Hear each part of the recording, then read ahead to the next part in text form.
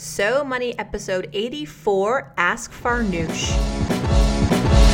You're listening to So Money with award-winning money guru Farnoosh Torabi. Each day, get a 30-minute dose of financial inspiration from the world's top business minds, authors, influencers, and from Farnoosh herself. Looking for ways to save on gas or double your double coupons? Sorry, you're in the wrong place. Seeking profound ways to live a richer, happier life. Welcome to So Money. Welcome back to So Money, everyone. I'm your host, Farnoosh Torabi. Happy weekend, Sunday, April 5th, 2015. Happy Easter, Passover. Hope you're enjoying your weekend with your family and your friends. I'm looking forward to answering your questions today. Lots and lots of inquiries coming through the SoMoneyPodcast.com website, and I'm loving hearing from all of you. Thank you so much for your support. Let's start now with a question from Ram. Ram says, I am married and I have 2 kids, ages 8 and 3. I haven't saved for any amount of their education. I heard if I saved money for college that they will not get any financial aid. Is this true? Please suggest the best ways to save for their college education. Well, simply, that's just not true. It's actually a pretty widespread myth that there is a penalty for saving money for your child's college education, that college savings plans are available only for wealthy families, or that a family will qualify for more need-based aid if they don't save for college. That's a myth. And I actually did some research for you on this particular misnomer. And if you go to finaid.org, which is a fantastic resource, a great college savings resource, it says that the federal need analysis methodology does count a portion of the family's assets in determining their financial need for college. So, with that, you would assume that a family with more assets will get less need-based aid. However, the federal government does not count all of those assets, just a fraction of them. So a family that saves for college will have more money left over than a family that does not save for college. So they go on to say that money in a 529 college savings plan, which is a very traditional way to save for college. You're asking for some vehicles. This is a great one. I have one for my son. It's a child's 529 college savings plan, or any other qualified tuition plan. That is treated as though it were a parent asset on the free application for federal student aid, the FAFSA. And that is given more favorable treatment than for child assets. So if your child had his or her own savings account, that would actually work against you in this regard more than you having your own savings account for your child, particularly a 529 college savings account. And that's because child assets are assessed at a 20% rate, while parent assets are assessed according to a bracketed scale with the top bracket of 5.64%. So it's much more favorable for parents to save for their children. And this website goes on and gives some very specific examples. They say that for every $10,000 in a 529 college savings plan, your need-based aid eligibility might get reduced by up to $564. So, what would you rather have? $10,000 in a college savings plan to forfeit around $600 worth of need-based aid, or $0 in a college savings plan and, fingers crossed, some money from the government? I would rather take control of my ability to save and be proactive about it rather than save nothing and then cross my fingers that I'm going to get some sort of aid that will, and by the way, it probably won't be sufficient. A lot of families that save nothing, the fact that you're going to get like a full scholarship, or that you're going to get all the aid that you possibly could want, is not likely. It's better planning to really take this matter into your own hands. The more money you save, the more options you're going to have, and the less you'll need to borrow. So I hope that answers your question. I hope that if you haven't yet, please start some sort of college savings account for your kids. And even if you're just saving $50 a week, or a couple $100 a month, that will go a very long way and will allow you all as a family to be more selective when it comes time to decide for school for your kids. Abigail, she writes and she says, "Hey Farnoosh, I'm a new listener for about a week now. Absolutely love your podcast. I'm 27 and I was seduced into buying a timeshare this summer. Oh gosh. She says, I owned it for less than a year. I realize now it wasn't right for me. Yeah. And currently making all payments on time. Well, that's good. She says the information on the property is not being reported to the credit agencies. What options are available to me so that I can get rid of the timeshare and keep the shirt on my back? Google search reveals resale scams are aplenty. Do you have any recommendations for reputable timeshare reselling sources? A million thank yous in advance. Well, Abigail, I am not a timeshare expert. I do know enough to never buy one. I'm sorry that you got roped into this. Getting rid of a timeshare is not easy. So I'll just preface by saying that. And then I'm not, I guess you know this and you've realized this already. Now, for those of you on the podcast, including Abigail, who are annoyed, frustrated, up to your ears in frustration with your current timeshare, you want to get rid of it or do something else with it, a few options. And again, this is not an easy road. When selling a timeshare, I would say the first thing you want to do is contact the company that's managing the property. Sometimes that company will have a service, a legitimate service, that can help the timeshare owners offload their timeshares, sell their timeshares. And the reality is that these companies don't work for free. They don't work for charity. They often charge a fee, a very big one. So just be aware of that. The other thing you might want to consider doing is, if you can, trading it in. So there are timeshare developers that have internal exchanges for related properties, but you can use independent timeshare exchange networks. A couple of them I've discovered. One is called rci.com. And then there's Interval International, and their website is intervalworld.com, which can help you expand your search. So this is if you want to trade it in for a different location, a different timeshare in a different country or a different beach. Because a lot of times what happens is we buy these timeshares, we live in suburbia, and we buy timeshare in Jamaica. And at the time, we're so excited. We're like, we're going to so go to Jamaica every single year, a few times a year, in fact, and then we don't.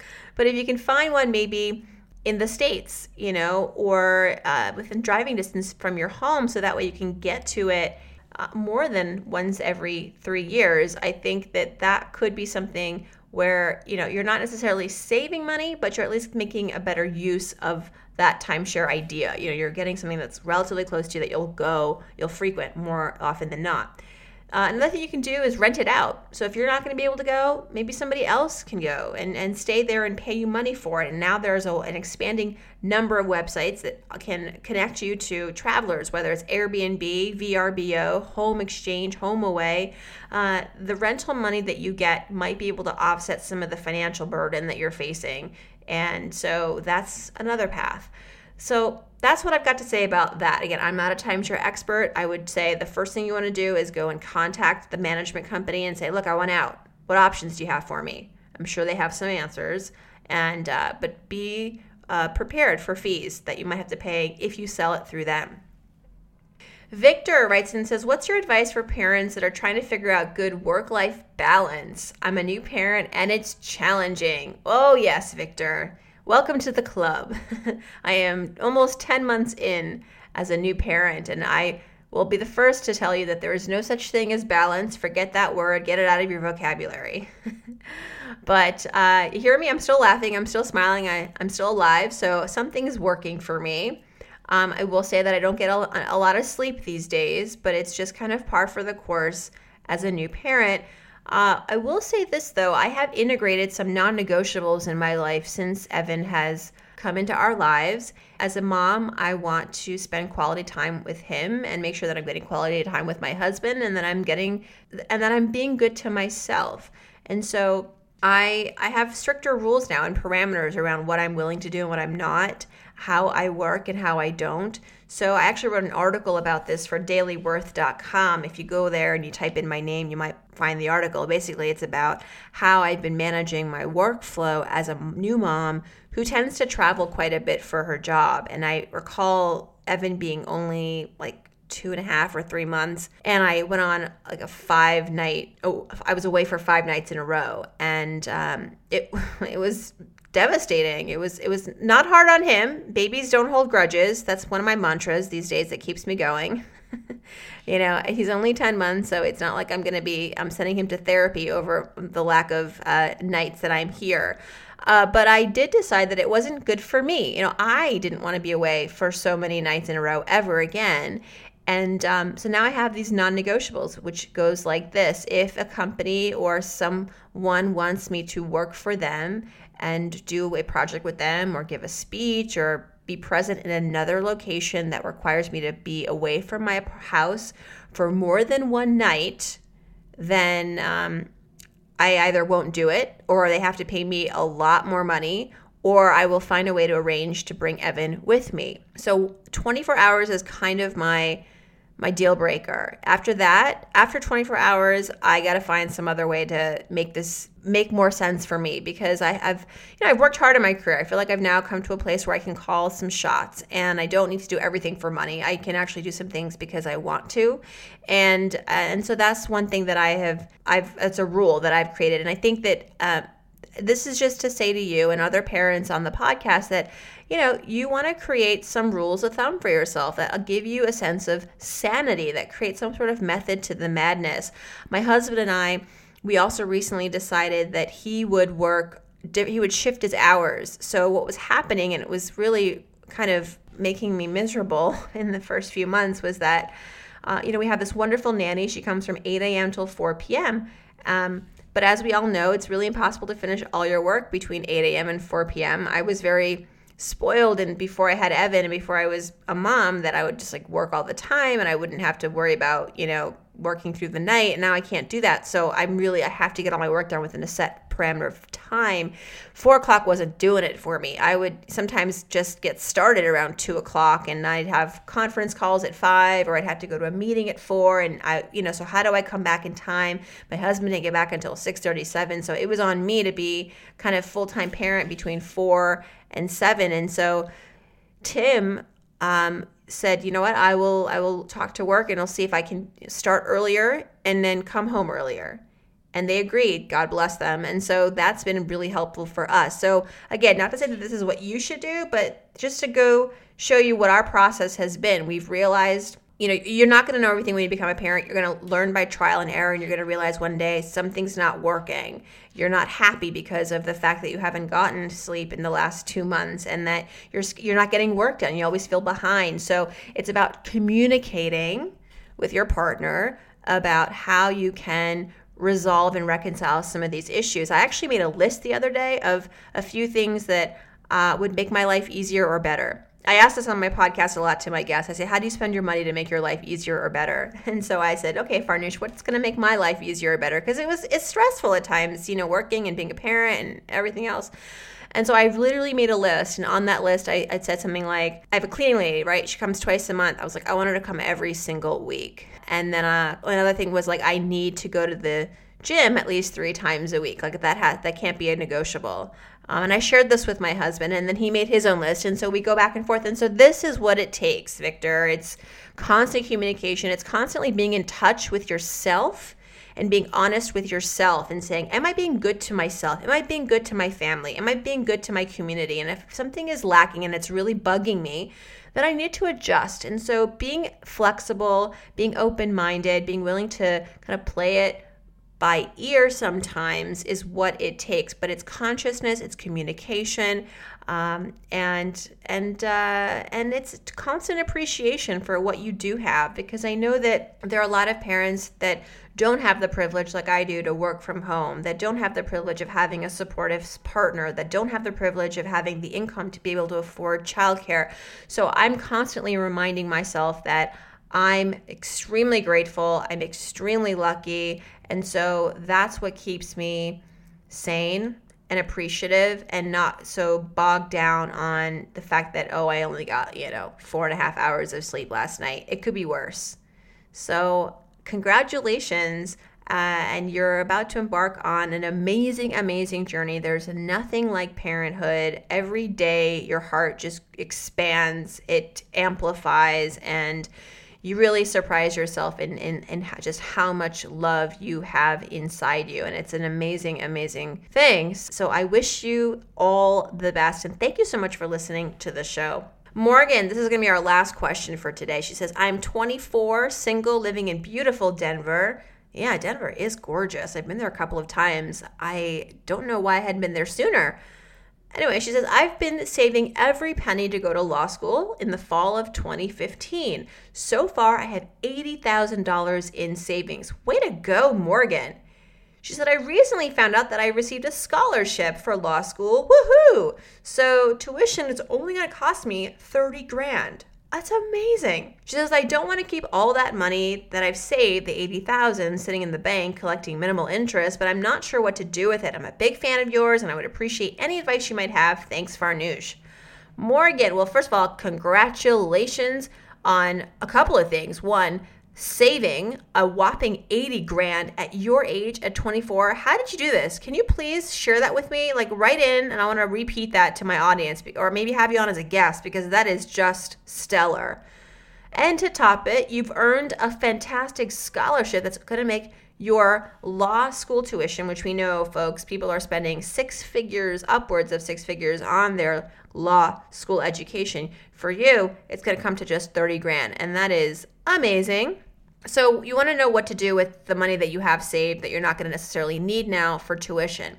Well, you are going to need $30,000 of that, right, for your tuition. So $30,000 you don't do anything with. You keep that in a nice, safe place and at the ready so that you can pay your tuition on time every quarter, and that you keep that scholarship, because as we know, a lot of scholarships are dependent on not only your grades but your ability to pay your bill. And because, well, this wasn't a full scholarship, so it's still requiring you to be in accordance with the school's rules and regulations. So make sure that you get that check out to your school on time every time. So that leaves you with $50,000, right? So I would say use some of that $50,000 as your rainy day reserve.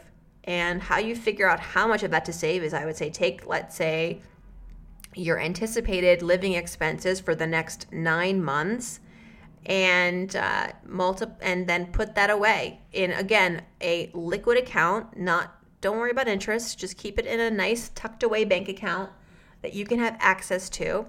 And then with whatever's left, and hopefully at this point there's still some money left, I would open up an individual retirement account. And if you actually do this before April 15th, so you've got about a week, assuming that this money that you've saved came from earned income, you can take some of that money, put it in an individual retirement account, and that contribution will actually lower your taxable income for 2014. So you actually save money on your taxes. Maybe you've already filed your taxes, but you can always do an amendment and include that you contributed to your IRA, or you could just have it count towards 2015. But that could be something that has multi-benefits. So one, you're saving for the long term, and you're getting a little bit more interest than just putting it in a traditional savings account, because with an IRA, you're basically investing in the stock market and other sorts of assets that are a little more aggressive than, your brick and mortar bank account savings. And what you're also able to do effectively is lower your taxable income, and that's some money back in your pocket. So I would do that. And again, if you do this before April 15th, which is only a week away, you will be able to count that towards your 2014 tax return. Otherwise, you can count it towards your 2015 tax return. And so that's what I do. And by the way, the maximum contribution that you can put in your IRA to have it be tax deductible is $5,500. So this is a way to get, ahead of the curve. When you graduate from law school, you'll have already had a retirement account. But Morgan, way to go. High five, virtual high five. I'm so proud of you. Thanks for tuning in, putting a smile on my face. Nice way to end my weekend. Thank you so much, everyone, for listening. As a reminder, if you'd like to have a 15-minute one-on-one with me, I have a method. that helps you qualify for that. It is called leaving a review on iTunes. So leave a review on iTunes. Every Saturday at the top of the show, I read off one review from that week, a new review, and that person receives a free 15-minute money session with me. So if you're interested in this, please, I encourage you to do that. And I thank you in advance. And for future, if you'd like to ask me a question and have it answered on this show, just hop on to SoMoneyPodcast.com, click on Ask Farnoosh, and ask away. Thanks again, everyone. Hope your day is so money.